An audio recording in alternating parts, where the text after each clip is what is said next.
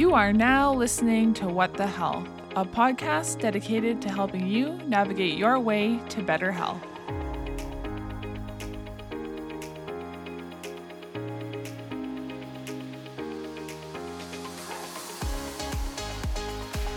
Hello, everyone, and welcome to episode 70 of What the Health. I'm your host, Lena Lahire, and today I am joined by Hamid Jabbar, also known as the Mineral Shaman. Hamid spent the better part of his adult life exploring Eastern philosophical and practical systems of Western medicine, yoga, Ayurveda, Buddhism, Thai bodywork, Japanese energy work, Amazonian plant medicines, and other traditional healing methods. Prior to his 15 years of working in the healing arts, Hamid was a successful lawyer in Los Angeles before moving to Arizona to reconnect with himself and his true passion of helping others. When he's not advising clients on their health and educating on many expansive topics of health, Hamid focuses his work on the use of sound and plant medicines in meditation, yoga, and transcendent experiences. Hamid is the voice behind @Mineral Shaman on IG, a platform discussing the intersection of mineral balancing, plant medicines, spirituality, and ancestral wisdom. I absolutely loved having Hamid on the show, and I know you guys are going to get so much out of this episode. We talk all about minerals, what minerals are, what they do inside the body, the things that deplete them, the things that we can do to help rebalance them, and why minerals are the missing key to ultimate health. So with all that being said, let's get into today's episode. Welcome to the show, Hamid. Thank you so much for being on today. Thank you so much for having me. It's a pleasure. Yeah, so I would love for you to explain how you got to where you are right now. Tell our audience a little bit of background, because you have a really interesting, you've worked in some really interesting areas. So I'd love to know how you started and how you got to where you are now. But this is going to take 3 hours then, so I hope you're prepared. Okay. I'll try to keep it short. My whole life, I've been interested in anything that is related to health and also consciousness. And I'm into everything. That's one of my deficiencies in life, is that I can't focus. And so I went to music school and I learned how to really dive into working with sound. In my teenage years, I really got involved with diet and trying to heal some things that I had going on with diet. And it's just a way of breaking paradigms. I think I was one of the first people that I know. Everybody thought I was crazy that started to question the food pyramid and that we have in the United States. I don't know if you all have it, but it's just kind of, it's now nobody relies on it, but it was one of these things that they taught us in school. And so I took a journey into music, which was just a way to go to college because I was so good at guitar. I got a music scholarship. From there, I became a lawyer and I exercised the entire left side of my brain. So I went from real creative to really analytical. And during that process, I lost touch with my body a lot because I was studying for 7 years. And my health started to get even worse. And that was when I really got into alternative practices like yoga, meditation, Ayurvedic considerations for diet. And I started to teach as well. So I was a part-time lawyer and then teaching yoga and meditation, and then diving deep into my other interests, which then became body work and old Thai medicine, going to Thailand a lot. And then I was introduced to plant medicines in this process. So that I'm spending time in the Amazon rainforest and diving into some of the traditions of the Andes Mountains with plant medicines. And then what else am I missing? Somehow in all of this, I got interested in minerals. And that was kind of like a final piece for me, and figuring out what was going on with my body was once I figured out that I had a good intuition that my body knew how to heal itself.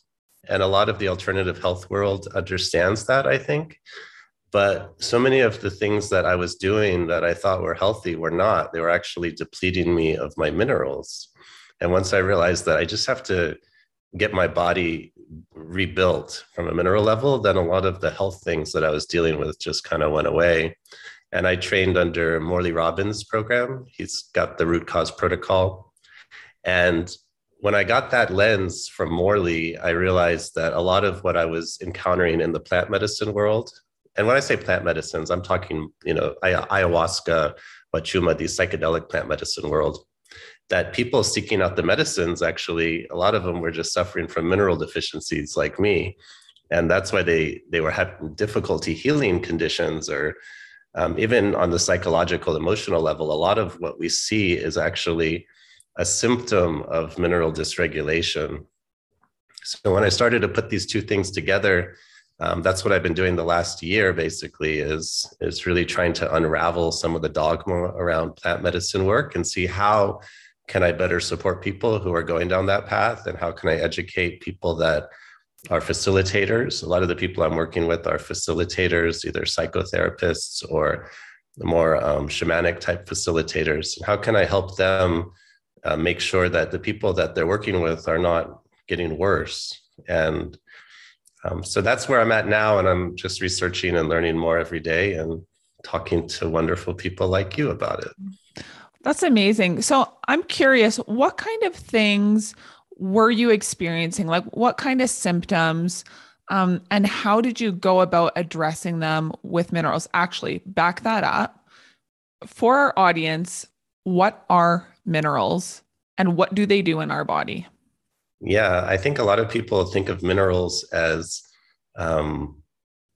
just things that are nice to have. Like we know about like mineral water, and then we think about vitamins, but our body is made up of substances. So we're physical, you can touch us, and you can think that everything that came into our body is actually coming from the earth. We're not separate. Our body is constantly rebuilding itself, and it rebuilds itself with proteins and small molecules. And those molecules are based on all the minerals that exist on our planet. Now, there's a few key minerals that run a lot of the bioprocesses within us. One of them is magnesium. Another one would be calcium.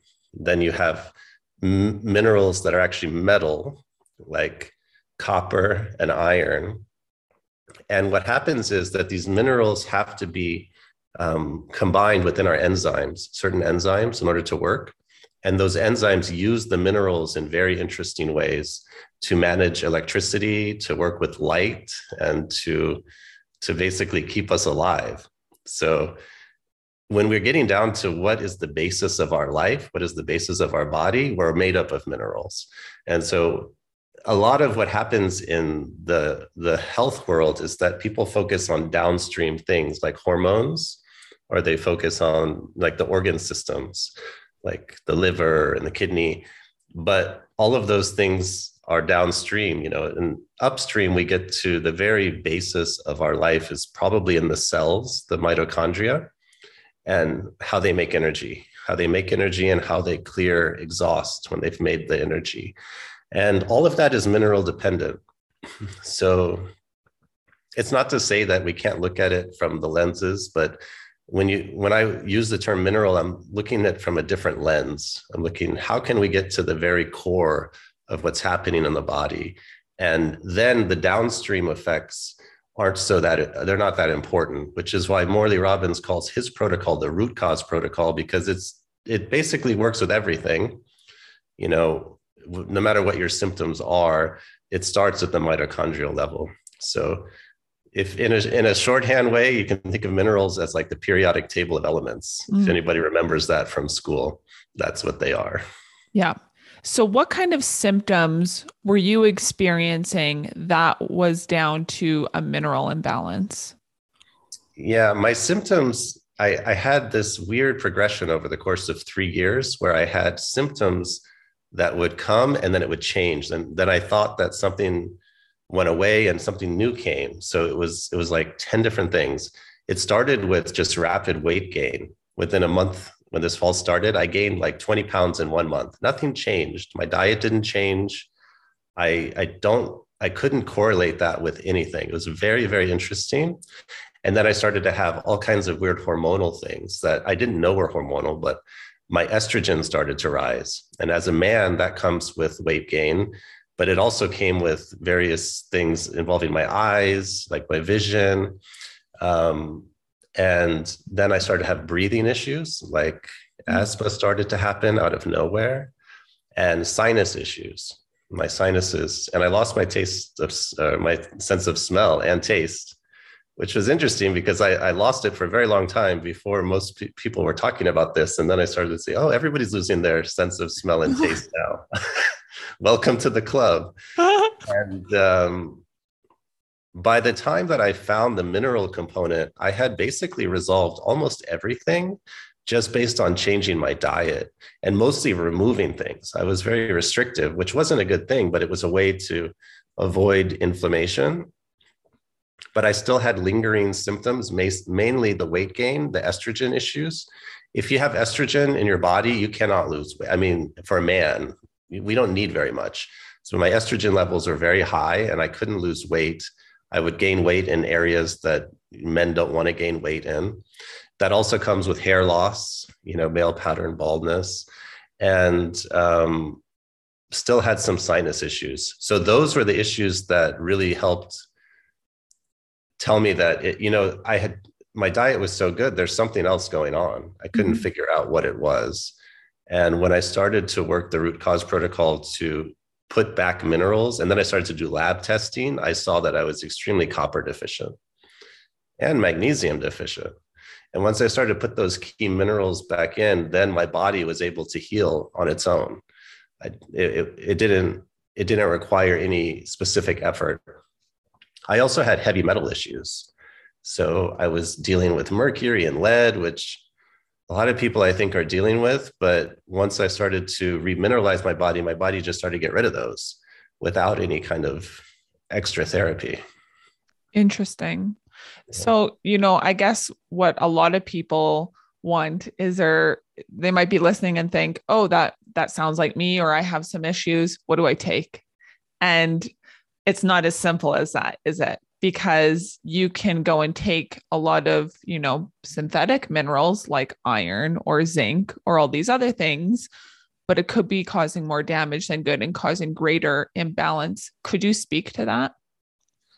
I think that's one of the biggest education pieces for people is just this allopathic approach where there's a pill to fix us, whether it's a prescription or whether it's a supplement. And I understand the desire because everybody wants to heal yesterday and nobody wants to go through the process, but there's a balance within the body that's really delicate. Now, I didn't realize how delicate our balance was until I started working with minerals.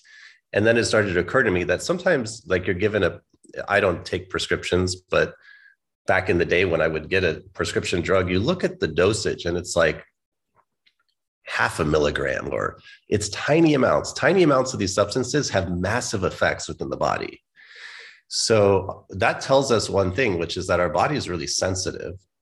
And then I think people think I'm minerally deficient. Let me just take a mineral and put it in. When we do that, we end up disrupting the balance that the body was in. And the body has to adjust to whatever you gave it. So when we're working to bring minerals into the body, we actually have to be careful because there's certain things that can happen. Like if you take magnesium, you just take it.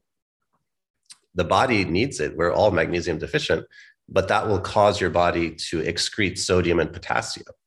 And then if you end up getting rid of sodium, potassium, it releases stress hormones that cause the loss of magnesium. So by taking magnesium, ironically, you can actually end up more magnesium deficient if you're not supporting the adrenals. And then you mentioned some minerals like iron. These are problematic minerals in our body when they're in excess. And I think this goes to a bigger story that a lot of people aren't aware of, which is that they've been putting iron filings in the food, since the 1930s and 40s, at least in the United States. Now it's pretty much worldwide. And this came from a weird belief that somehow iron is something we need to eat in order to have strong blood, and the fact of the matter is that everything we eat already has iron in it, because the earth its number one element is iron. So it's in the food already. And the weird thing is that there has a paradigm developed around this, which was about iron deficiency. And so doctors now are trained that if you are low in iron in your blood, that means you're iron deficient. But usually it's exactly the opposite. It's the people that are low in iron in the blood that have too much iron everywhere else. So it's just a different way of looking at it. The way that we practice is to try to bring the iron from everywhere else and get it back into the blood where it's supposed to be, where it can be helpful. And so that's the number one question I get from people. It's like, what supplement can I take? What mineral can I take?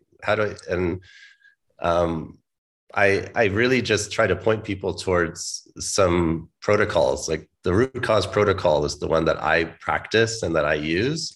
And the nice thing about a protocol like that is that it's gentle, it's slow, and it provides the balance that's required.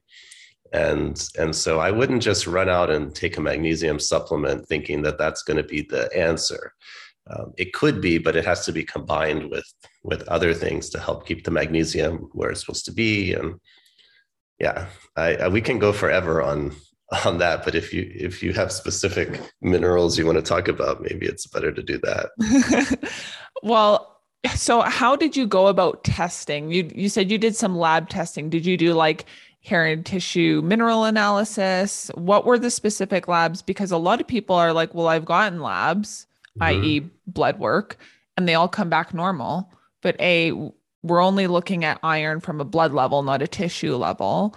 And there's a whole bunch of other minerals that aren't even taken into account in blood work. And sometimes blood work just isn't the most accurate representation of what's really going on in our body. So what are some specific lab tests, and what are we looking for when we're talking about minerals? Yeah. Well, because the framework that I use is the root cause protocol framework, we use something called the Full Monty, which is a blood panel. It has all of the iron tests, ferritin, transferrin, TIBC. It has serum iron, it has hemoglobin, and these are things that most doctors will run one of those. They're not going to run all of them when they're trying to determine whether you have too much or too little iron, which is a really elementary way of looking at it, too much or too little, because actually all of those things help paint a picture of where iron is in the body. Then we use copper, which is, you have to know that like when they develop these standards on the labs, what they're doing is that they look at the population of people that took that test and they develop a reference range. And they said, well, all these people that took this test, they weren't dying basically, so they must have been in a healthy range. And so the labs then report, oh, you're normal. It's like, yeah, but 90% of the people are not well. And so those reference ranges are kind of meaningless for us. We have our own reference ranges that we look at. And more importantly, we look at ratios. Like one of the key things that doctors are testing is like vitamin D, but then they don't test vitamin A, which is retinol. And so the ratio between vitamin D and vitamin A is much more important than the level of vitamin D. And we're looking for a specific ratio there.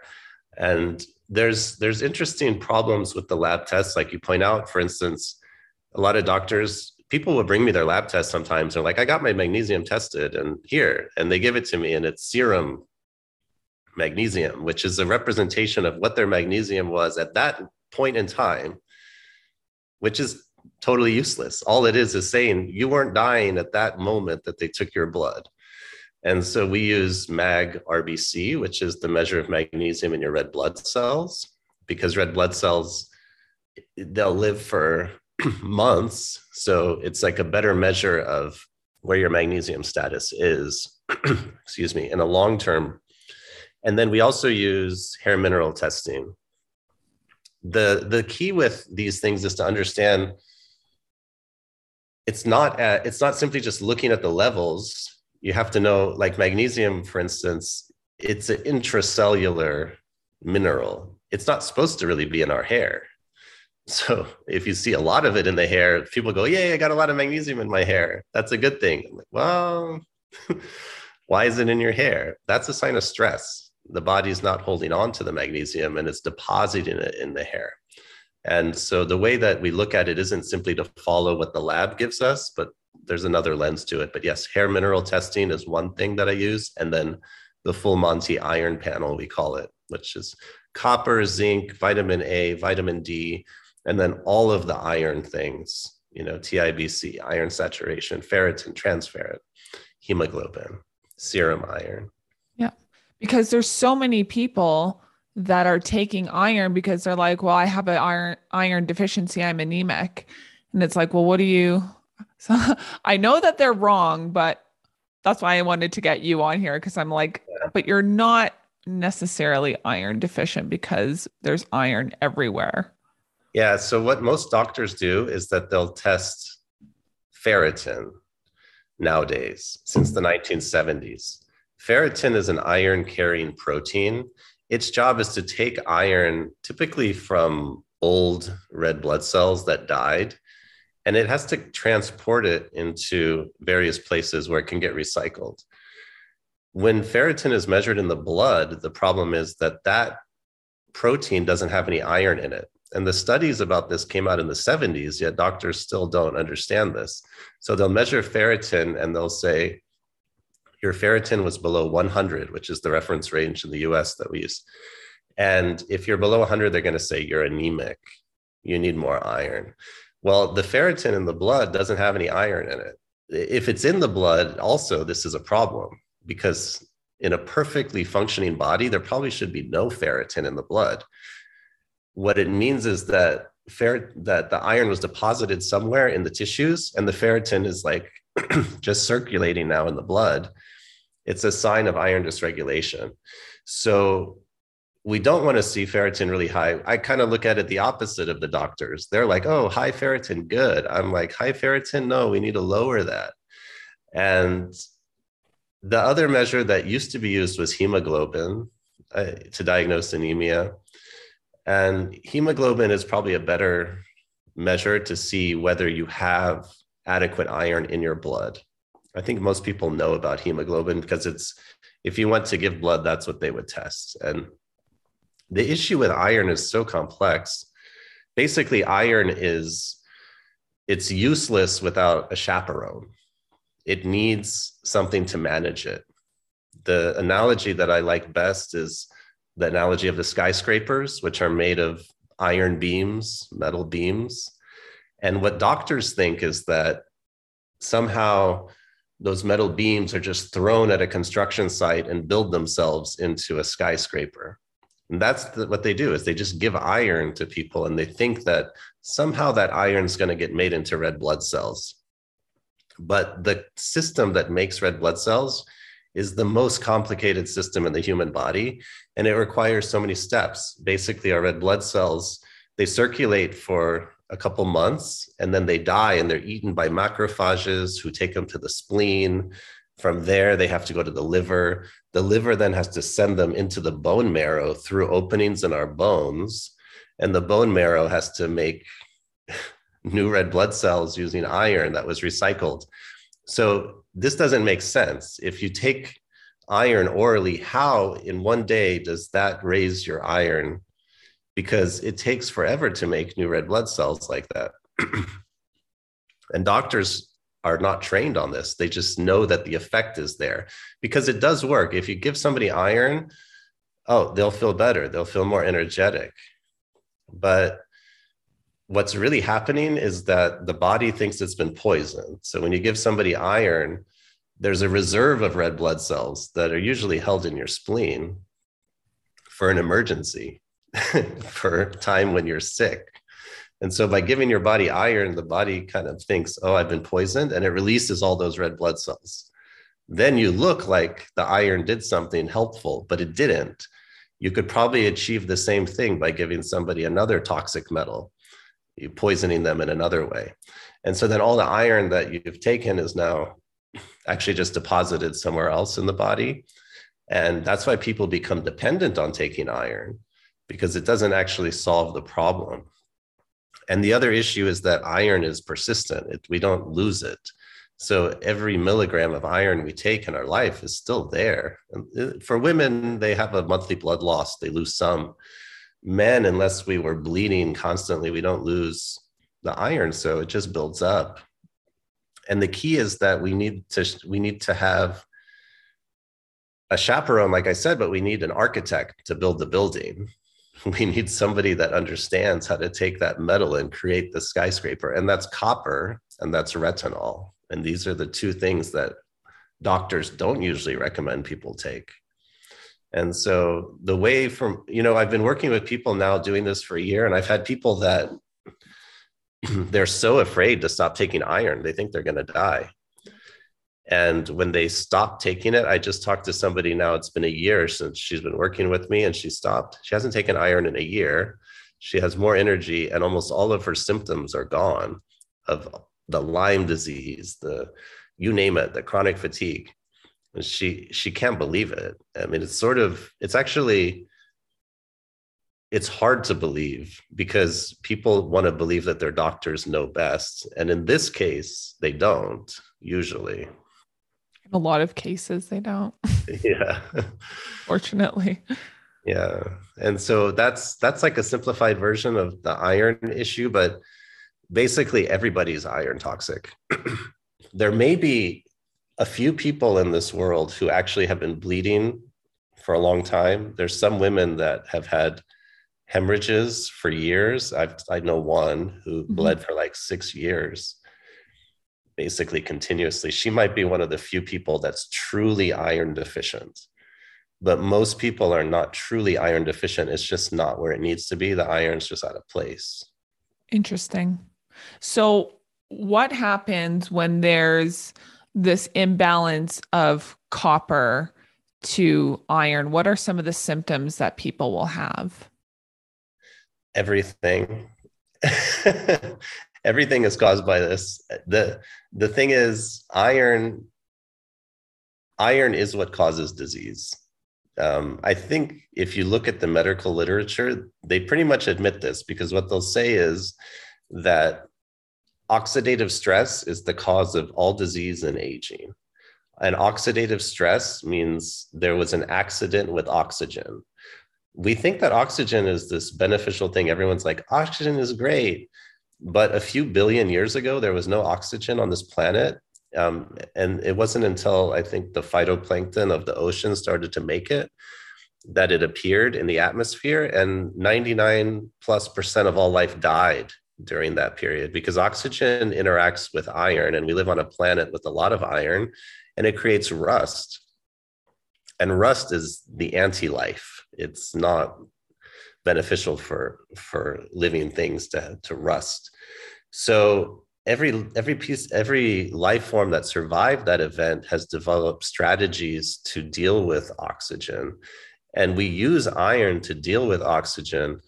But when the iron is not in the proper places, then it just rusts in our body and creates disease. So the symptoms you would get would be everything ending with an itis, arthritis, rhinitis, inflammation, because iron in the cells, it signals the cell that there's a problem, that there's an issue, and that triggers an inflammatory cascade. And it just depends on where your iron is as to where your quote unquote disease will appear. If it's in your eyes, your vision will go. If it's in your lungs, you'll have breathing issues. If it's in your liver, you're not going to be able to detox. You're going to have all the symptoms that go with not being able to detox: skin issues, sleep issues. And so the labels of disease, this is kind of one of the weird psychological things that happens with people, is that they get a diagnosis and they believe that that is an actual thing. But it's a concept. It's a concept that is developed to give a name to something. But what they really have is just symptoms. And a lot of it comes from the practice of medicine that involves prescriptions.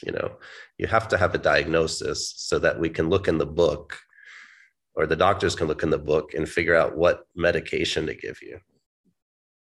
So I don't really believe anymore in names of diseases. I think that they're all just symptoms of underlying metabolic issues.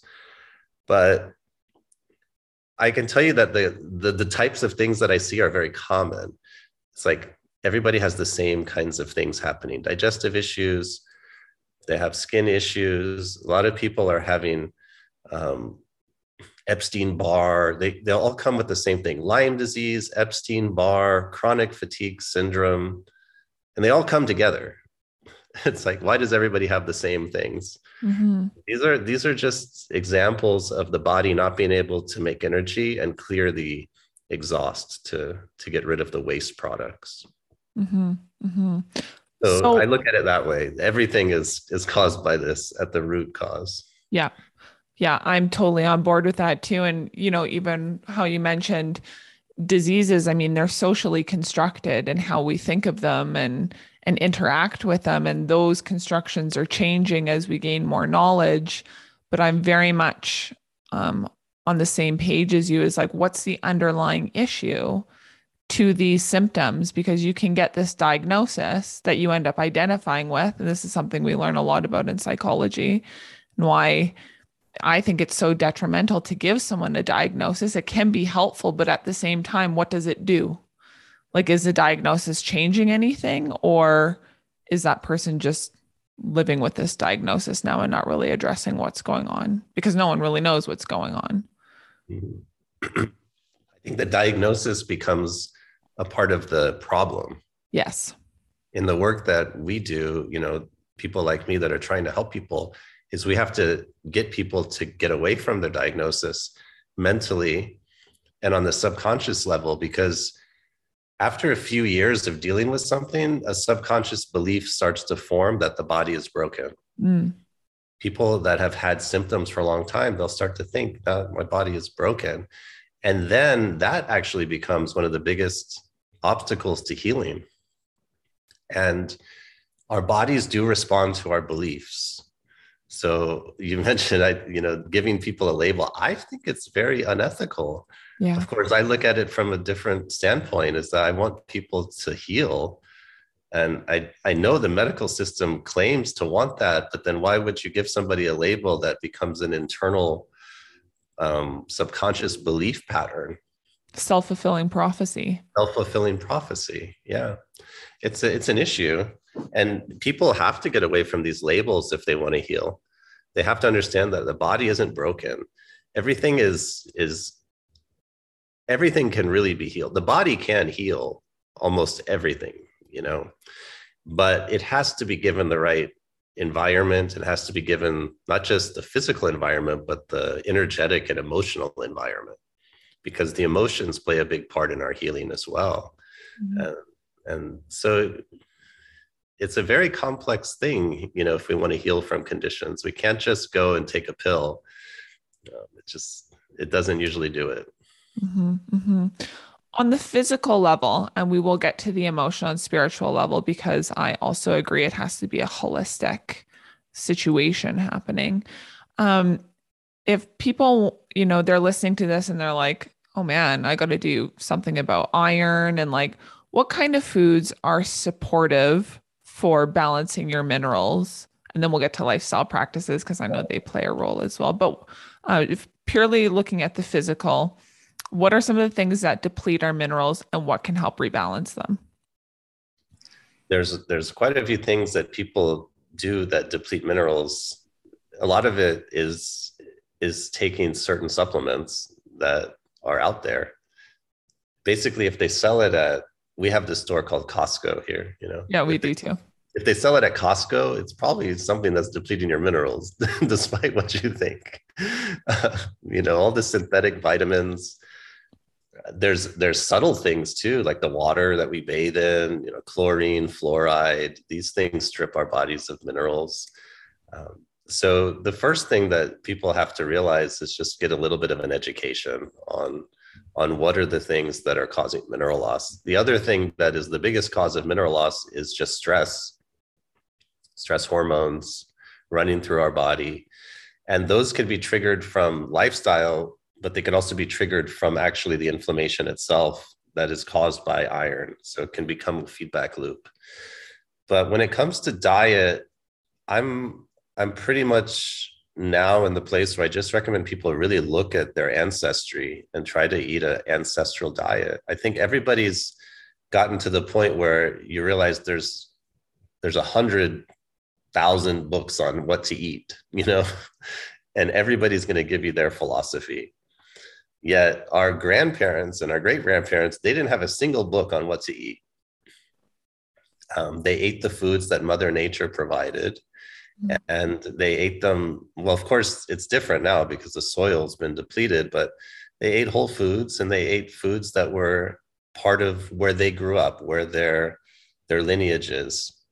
And I'm a big fan of looking at the mother's side of the family to look to the grandparents and the great grandparents on the mother's side, because we have two types of DNA in our body. We have mitochondrial DNA, which pretty much comes from the mom. I mean, there's some evidence that it might not, but I think those studies are actually confusing the fact that there was inbreeding, and that's a whole different discussion.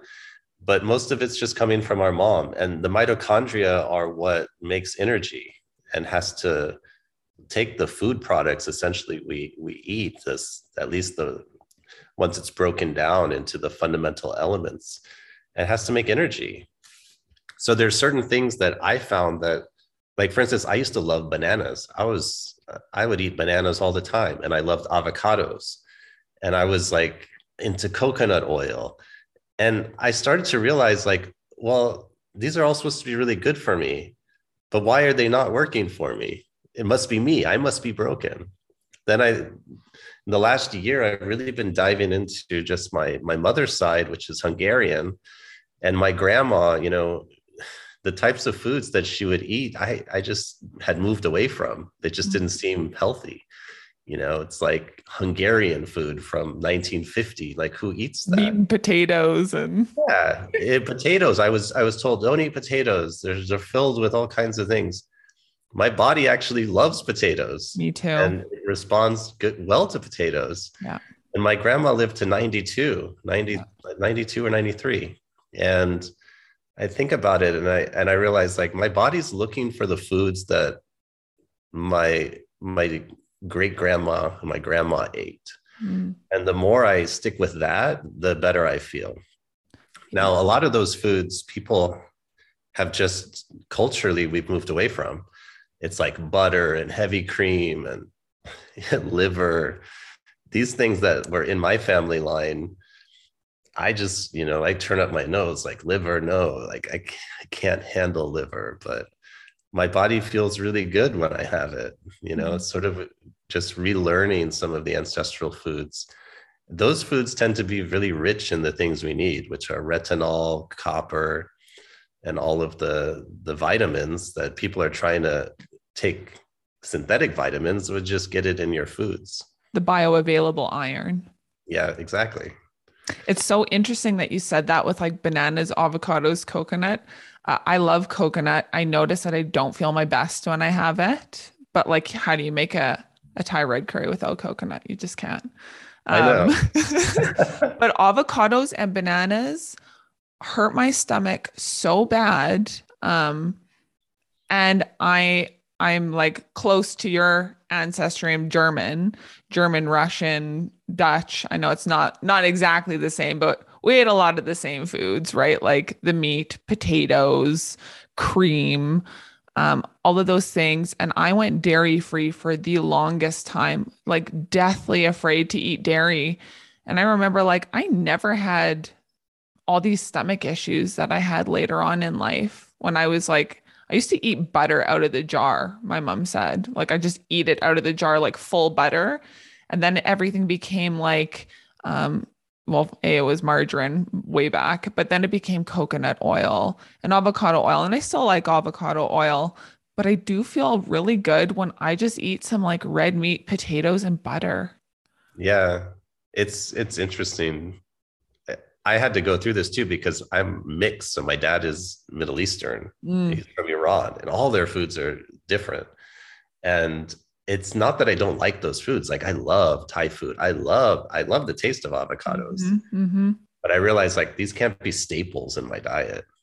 My body needs just certain things, and that's what I encourage people to really look at. Now, some people come back to me and they're like, "Well, my grandma just ate bologna and white bread," and I'm like, "Well, you also got to think also that the white bread and the bologna was different back then, but it probably isn't the best thing you want to eat now. But there's certain issues with that philosophy I run into when people tell me things like that. For sure. But yeah, I think more of an ancestral diet tends to be richer in nutrients, and people will feel better. Mm-hmm, mm-hmm. So what is your rebuttal when someone's like, well, ancestral eating, you shouldn't be eating any dairy, any grains because, our Paleolithic ancestors wouldn't have eaten those. What do you say to that? Yeah. Well, I will tell you, like when I was 14 or 15, I had adopted this paleo diet because that resonated with me. That concept that we evolved eating those foods. And what they'll say in these kinds of movements, whether it's paleo, carnivore, is that evolution is so slow that 10,000 years ago, when agriculture was developed, we haven't had enough time to evolve to handle those foods.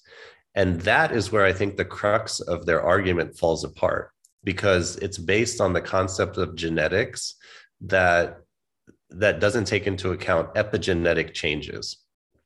So, for instance, we know that in the womb, a mother is going to she's going to pass along epigenetic changes to the baby. Now, let's say she's having a daughter. The daughter is going to have all of the eggs in her formed in the mother. So really, like I was alive in my grandmother's womb, at least part of me, as an egg. Oh, that's right? crazy.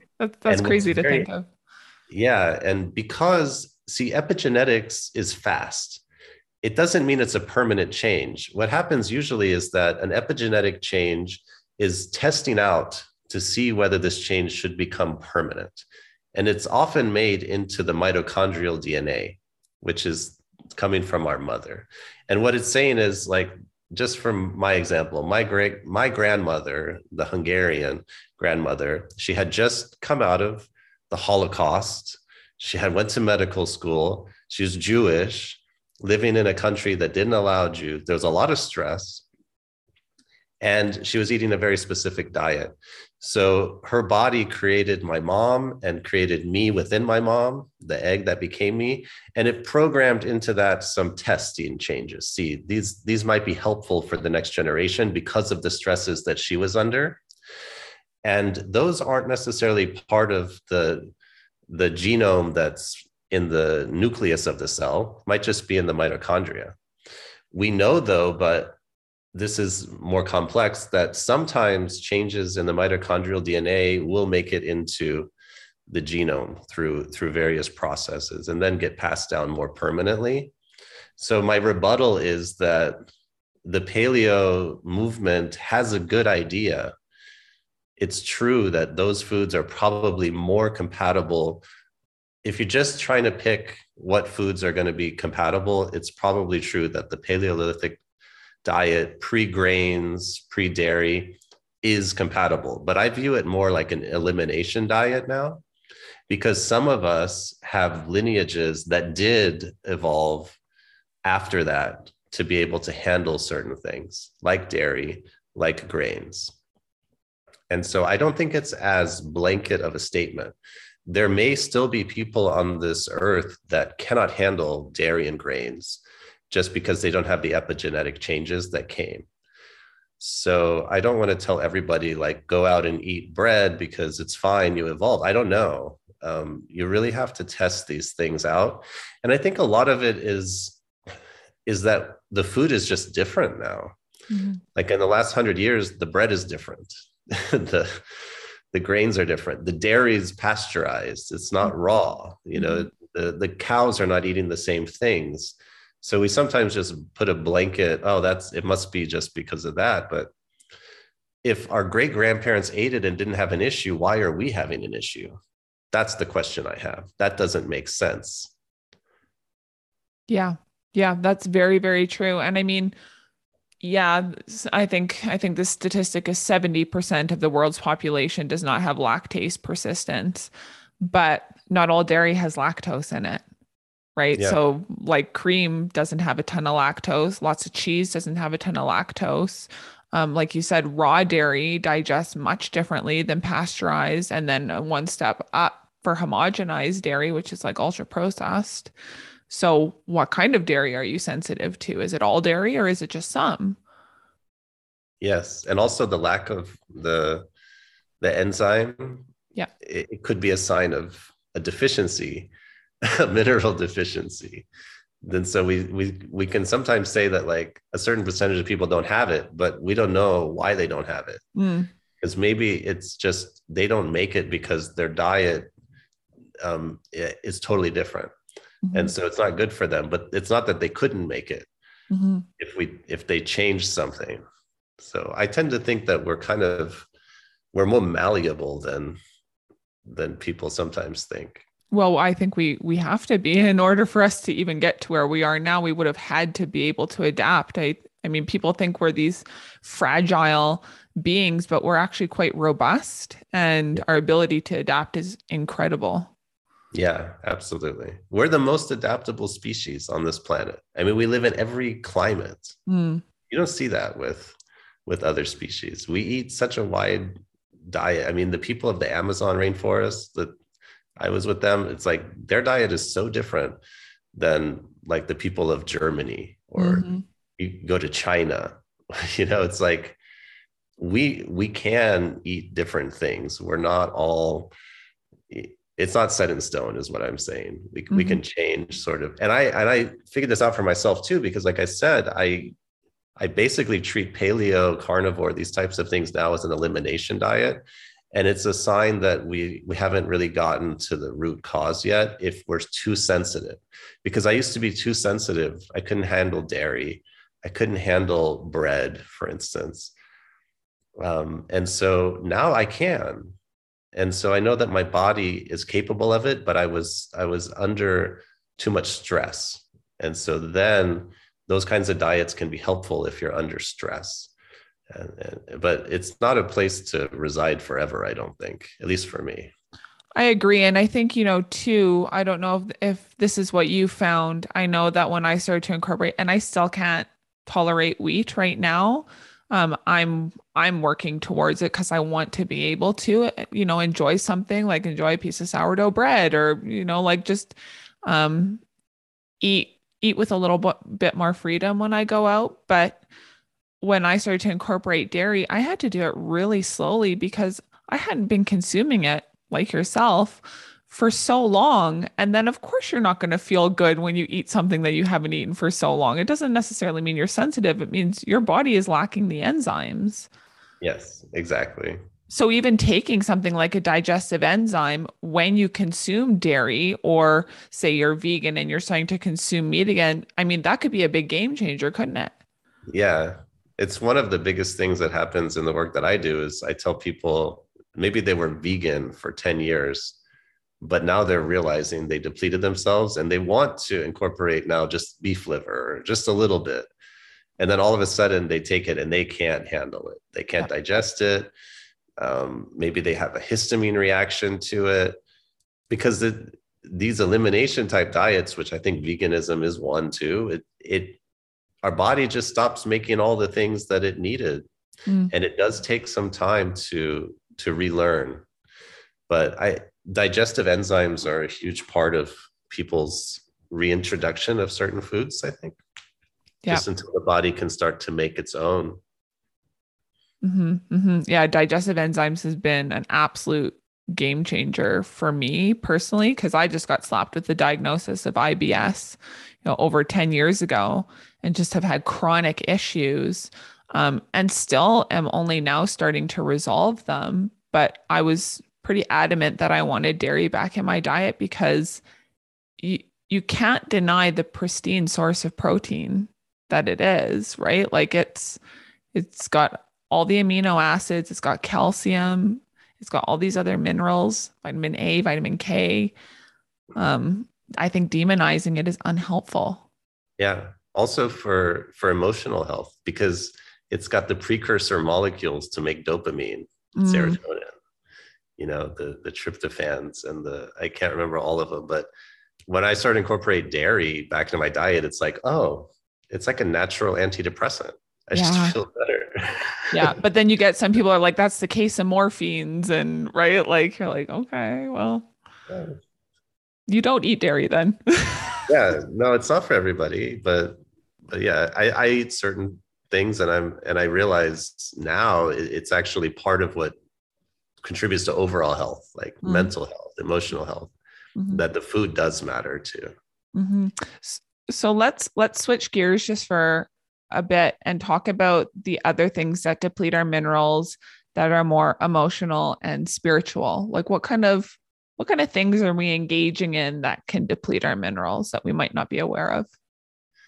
Well, anytime that we have a stress hormone being released, cortisol, aldosterone, adrenaline, these actually just burn through minerals really fast. Mm, They're what I would consider like false energy.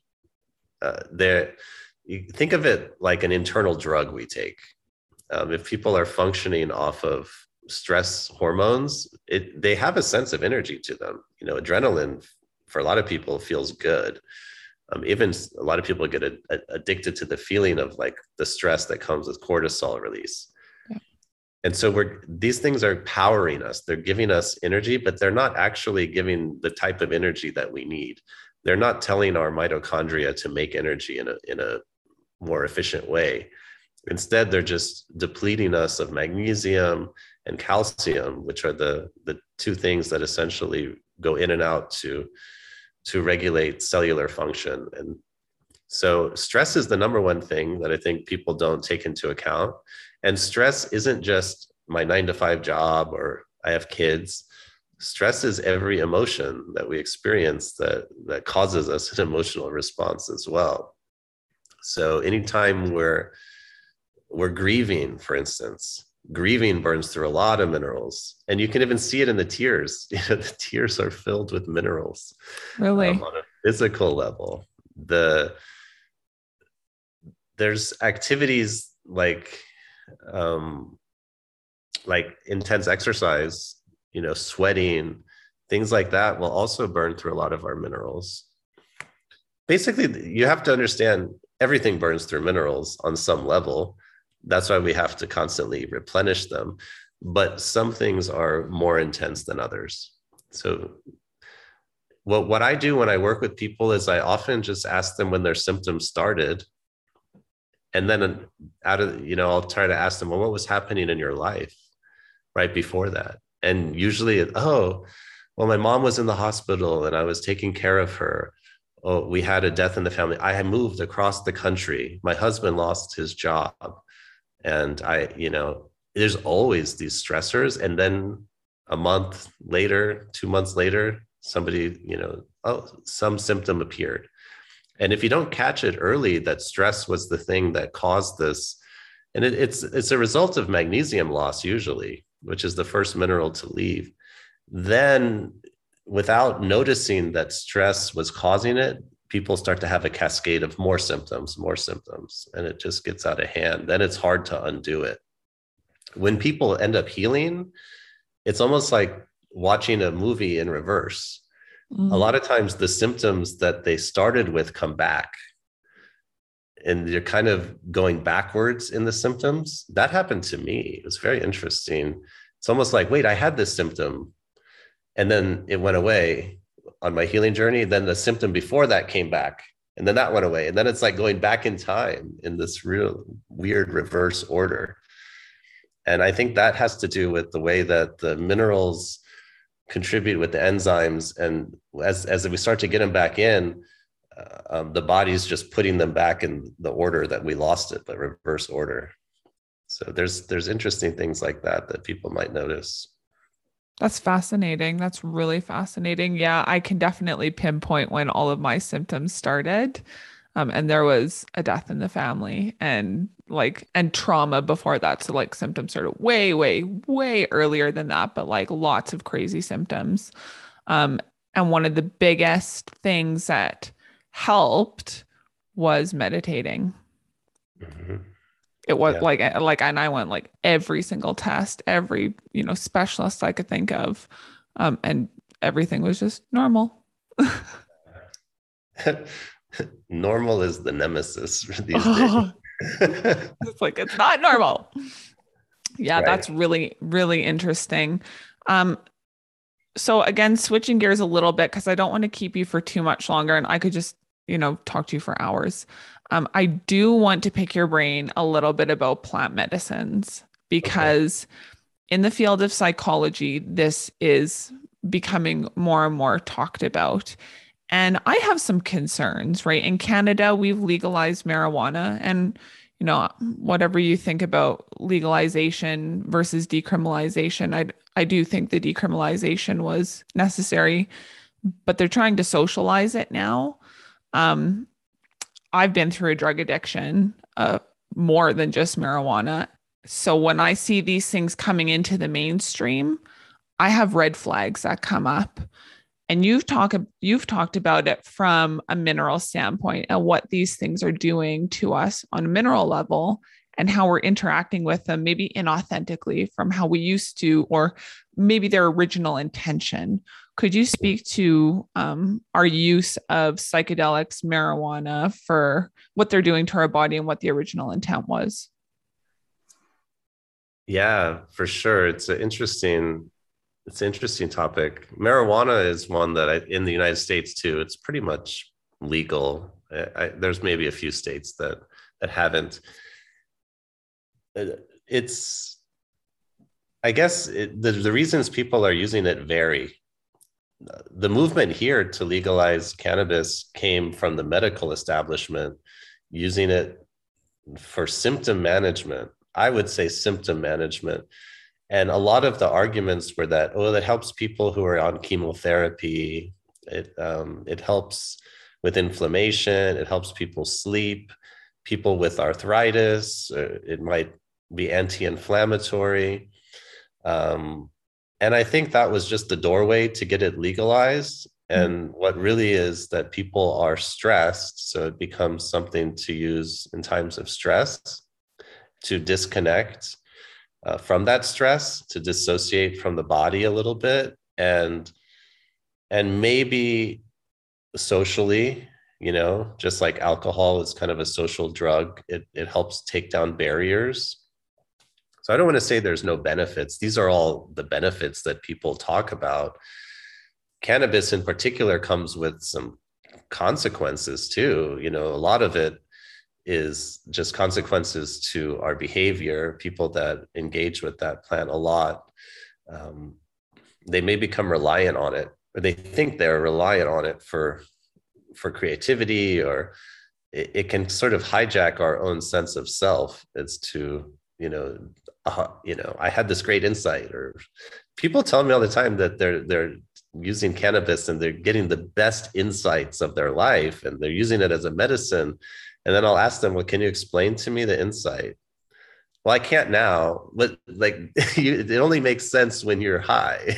It doesn't make sense outside of that context. And so it's like, I understood the universe. No, I can't explain it to you now. But, so then I think, well, that doesn't really help. And then there's just stepping back a moment, all the benefits from the medical perspective, anti-inflammatory and helping with sleep. These are symptom management. And so for me, it's not the way I would prefer to help people. I'd rather help get rid of the inflammation by figuring out what's causing the inflammation. What's causing you not to be able to sleep? And then try to get it from the root. That's not to pick on cannabis in particular, but I don't think it's truly a medicine that's helping people to heal. I think it's become just symptom relief. Yeah. And I don't personally, and from the practice perspective that I work with, I'm not opposed to eliminating symptoms, but I'd rather eliminate the symptoms by getting to the root cause of it. Mm-hmm. And the thing that I noticed with cannabis is that it's a trap. People go to it and they're just reliant on it forever. Yeah. They never get past it. So that isn't necessarily helping people to heal. There's other medicines that are being used in like the psychotherapy world now, like psilocybin, MDMA, ketamine, LSD, LSD.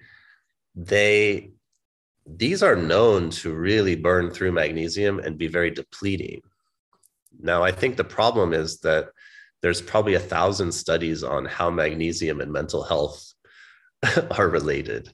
Mm-hmm. That if psychotherapists switched frames and said, well, let's just help remineralize people and get the magnesium in, they might see that depression, anxiety just resolve, a lot of the symptoms that way from a mineral perspective. But it's too complicated. They'd rather just, give this medication and do a couple sessions. And I have a fear about this too, because most people that are seeking this kind of work, they need this kind of therapy, they're already minerally deficient. Mm-hmm. The vast majority of people. And then they're not being supported by the practitioners in ensuring that they don't end up further depleted by the process. And so I think there's just an education piece that's missing. And that education piece is something that I'm trying to get out there. And so I have been talking to some psychotherapists about this, and they're very interested in understanding how minerals play into it. But for me, I view it as mental health and emotional health, they're inseparable from physical health. That they're all related. Yeah. And what we think of as depression has been given, this is another label that they give to people. It's a loss of energy. On the physical level. They don't have any energy. Their mitochondria are not making any energy. And so it's an energy deficit. And you get all the symptoms of depression. You can't get out of bed. There's no motivation. You're sad. And when people start to get more energy on the mitochondrial basis, a lot of that just goes away,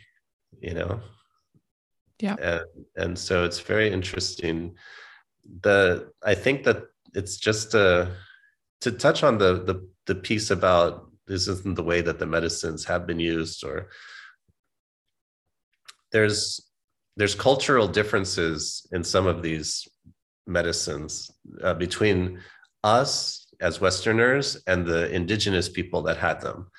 And I have experience with a medicine called ayahuasca. Now, this one isn't becoming legal anytime soon because it's kind of unmanageable from a therapeutic perspective. They don't like it because it's too unpredictable. But that isn't to say that a lot of people aren't working with it. Mm-hmm. But when you look at the indigenous people that work with that medicine, and I've spent time with them, they are not in the same physical health that we're in. First of all, they don't have depression. They don't have a word for depression. They don't understand stress either. Like in some of the languages of the jungle, the stress, trying to translate the word stress into their language is a real problem because there's no concept of what stress is.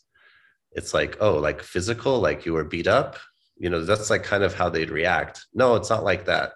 Well, what are you talking about? Oh, like you had to carry something heavy. It's like, no, it's not like that. Emotionally, maybe. Yes, because from emotional perspective, they don't suffer it. So it's like trying to explain something that doesn't exist. That just gives you an insight into where they're at. They're not burning through their minerals in the same way. And their diet is very different and their bodies are very different. So I think they can work with these very intense plant medicines and not suffer consequences. But then Westerners who, like I mentioned, a lot of us are already super depleted and we've had a lifetime of stress And then you go and you work in these traditions, and these traditions put you on a strict diet where you eliminate all kinds of things. And people wonder why a month or two later they feel worse than before they started. And I think that's something that I've seen already in the psychedelic therapy world, is that people feel good for a little bit afterwards, and then they feel worse than when they began. And so I don't know that there's any movement towards education on the mineral aspect. And that's sort of where I started to speak out about this, just trying to get some conversations going. I think it's incredibly helpful and so relevant. And, one thing that I thought that I would find in school, which I didn't, was I thought, oh, well, I'm studying psychology and I'm going to get a more holistic view of health. I kind of haven't. It's still highly medicalized. It's been a challenge, actually, being in school and knowing that there's more, but there's still this we're beholden to evidence-based, right at the altar of evidence-based. And not that there shouldn't be checks and balances, but there's all these other things that could be helpful. And I guess psychedelics is one of those things, but it's but when that becomes mainstream, I have a problem with it, because we know actually through studies, drugs shrink your brain. Yeah. Yeah. It's also, back in the 50s, early 60s, there were lots of studies done with LSD. This is before all these drugs were criminalized. And there's a lot of history of psychotherapists using LSD back then. But the thing I try to point out to people is that was before they doubled the iron fortification. That was before the diets of people were shifted. I mean, people today are in such a different state of health. So I think we need to we have to do completely new studies. People are trying to rely on old studies, but it's with a population of people that didn't suffer the same metabolic issues that we have today. So while I'm confident that there's some benefit that can be had from working with these medicines in a correct way, I don't know that we know, based on our current population, exactly how it's going to play out. Yeah, I'm with you too. There's certain circumstances too, when you think about, I don't know if you know too much about MAID, medical assistance in dying, and they're bringing legislation to include mental illness into criteria to be eligible for medical assistance in dying, or assisted suicide, physician assisted suicide. And if someone, if they have untreatable or, drug resistant depression, and they could get some relief with psychedelics that could, stop them from going down that road, would we use that? And I think the answer is absolutely. You would want to try whatever you could, right? There's a time and a place, but like you said, you can get trapped really easily in it, and especially with microdosing. I think, I find I'm just a little bit worried about it. Yeah. Yeah. It's interesting. Again, from my perspective, just looking from the minerals, I get concerned about people engaging in activities that are further depleting themselves. Yeah. And we talked about, you asked me before, what are the things that deplete minerals? And I neglected to say it because I hesitate to say it, but most prescription medications that people are on and especially those that alter brain chemistry, the antidepressants, they're devastating. Antibiotics are also incredibly devastating on minerals, and antibiotics are given out like candy. A lot of people, like I mentioned, they'll tell me, when I say, when did your symptoms arise? And they'll tell me they had a stress.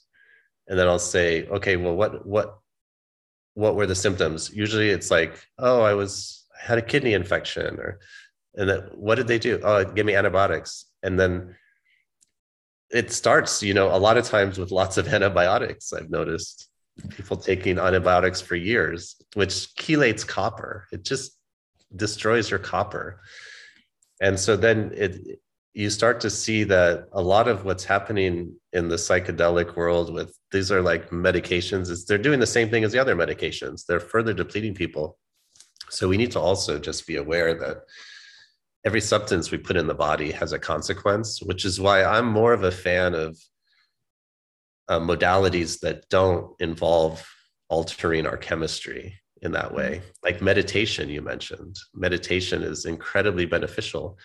And I've looked at the research too, and you can basically take meditation next to psychedelic assisted therapy, and the benefits are all the same. Neuroplasticity, depression, anxiety relief, but without the side effects. So, I'd rather teach people that if I could. It'd be healthier for them. Yeah, 100%. Well, I always like to finish each podcast with a couple of fun questions, some rapid fire fun questions. So you're going to be the recipient of those questions now. All right. Okay. If you're stranded on a desert island and could only pick one food to eat for the rest of your life, regardless of like nutrient profile, if it was just solely based off pleasure, what would it be? Barbecue ribs. Amazing. Why not? Amazing. What is the best meal you've ever eaten in your entire life? I still think fondly about some of the meals my grandma made me when I was younger, because she was one of the best cooks. So like Wiener Schnitzel, like Hungarian food with cream spinach, and she made like goulash and all these things. I would love to have another meal like that one day. Amazing. Yeah, that was totally my jam too. Although mine was more the chicken schnitzel. Yeah, well, she made schnitzel, but she made it with pork. Now I realize, and when I make schnitzel, I made it with chicken because I thought, oh, it's better for me. Now I'm gonna probably go back and try to do what my grandma did. Yeah, amazing. Oh yeah. What's your least favorite food? My least favorite food, mushrooms. I don't know why. I'm not a fan of mushrooms. Don't like them. That's fair. That's fair. What is your favorite restaurant? Ooh, that's a good one. Well, I live in Arizona and we don't have great restaurants here, believe it or not. My favorite restaurant for a long time was a place called Hirozen in LA when I lived there. And it was a Japanese sushi place. And they flew the fish in like overnight, from Japan, all kinds of fish I never heard about.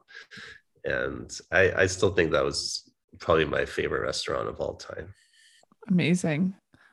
What's your favorite travel destination you've been to? Ooh, that's good. It's kind of a toss-up between the Andes Mountains of Peru, which I love, and Bali in Indonesia. Yeah, I've never heard anyone say anything bad about Bali. There's not anything bad to say other than it's too far away and we don't live there. Yeah. What are some of your favorite books? Oh, well, I consume at least 2 books a month. So I have so many. Some of the ones that I like the most, let's see. There's a book called Heal Your Wounds, Find Your True Self by Lise Bourbeau. And I think that's one of my favorite simple self-help books of all time. In the realm of spirituality, my favorite book is called Old Path, White Clouds. And it's just the life of the Buddha, which I found really, really helpful for me at a certain time in my life. Wonderful. What are some of your non-negotiable health practices? Well, I spend most of my time on self-care, so this will be a long list. I don't use an alarm clock to wake up. Amazing. Non-negotiable for me. I need access to the sun every day or at least every week. and nature. Most of my health stuff is just sun, good sleep, good water. These are non-negotiables for me. I used to say good air, but the air is getting worse and worse where I live. So that one I've sort of already negotiated out, but just by living here. But Yeah. just basics like that. What do you do for water when you say good water? Like, do you have a filtration system that you've installed? What do you do for water? Well, I live in the country, so I have a well, and I've had my well tested. We don't have, it's really good quality. I do put my water through a filter and a softener. First a softener, then a filter, because we have very hard water here. That I think is the best solution I found for where I live. Most people are drinking municipal water. They're going to have to do some serious filtration. But then it's also the thing about our water that people don't realize is that it needs to be living. It needs to be alive in a certain way. So water isn't really healthy unless it's flowing, or I like to stir my water and put it in the refrigerator, make it cold, because when we go out and we drink out of a stream, it's cold. There's something about the temperature that changes the consistency of the water too. So just taking care to make sure the water isn't like sitting in the wrong types of containers, and Yeah. What is the happiest moment of your life? The happiest moment of my life. Yeah. I don't know that I can pinpoint one moment. There's so many happy moments. I can remember some good ones. One was when I bought this house that I'm in, when I found it, the day that I found it. That was one of the happiest days of my life because I love this place. And I have some memories with, close loved ones, being in certain places. I won't get into too many details, but some of those moments are incredibly happy for me. Wonderful. And what advice would you like to leave our listeners with in regard to their health? Well, I would say that the body has so much intelligence. Sometimes when we try to compare our mental intelligence to the body's intelligence, this is where we get into trouble. We have to understand that we actually grew ourselves out of two cells. You were two cells, your father and your mother, and you grew your body. And when people realize that they grew their body, nobody else did it. You did it. Maybe you can start to tap into that sense that your body is a miracle and really feel, wow, there's an intelligence there. Our body is so wise. And then we think some book was written or this and that. Just understand that we don't have a clue as to how the body's working. I know that Mother Nature, or if you believe in higher power, they have a clue. But for me, it's just sort of understanding that the body is a miracle and our health is just a reflection of our environment, usually our mental environment, our emotional environment, and the physical body is made up of all the minerals of the earth. And we need to make sure that we're getting all of them in the right amounts, in the right forms. Wonderful. And so you do work with clients, correct? Yes, I do. I do one-on-one consulting with people using the Root Cause Protocol. I'm one of their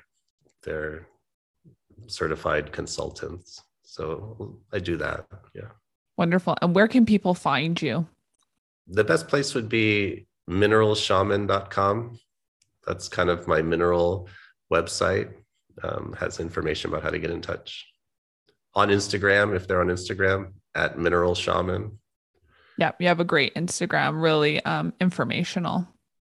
Thank you. Yeah. Well, thank you so much, Hamid, for coming on. It's been an absolute pleasure, and you are just a wealth of knowledge.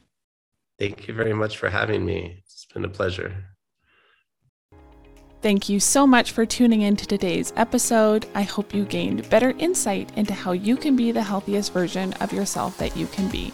If you haven't done so already, make sure to subscribe to the podcast and please leave me a review, as your reviews get this message of better health out there. You can also follow me on Instagram at Lena Jade's Healthy Life, where I post fitness, nutrition, and psychology content pretty much every day. All right, you guys, that is it for today. Thank you so much for listening. Stay tuned for the next episode. And as you go throughout your day, always remember, you are powerful over your health.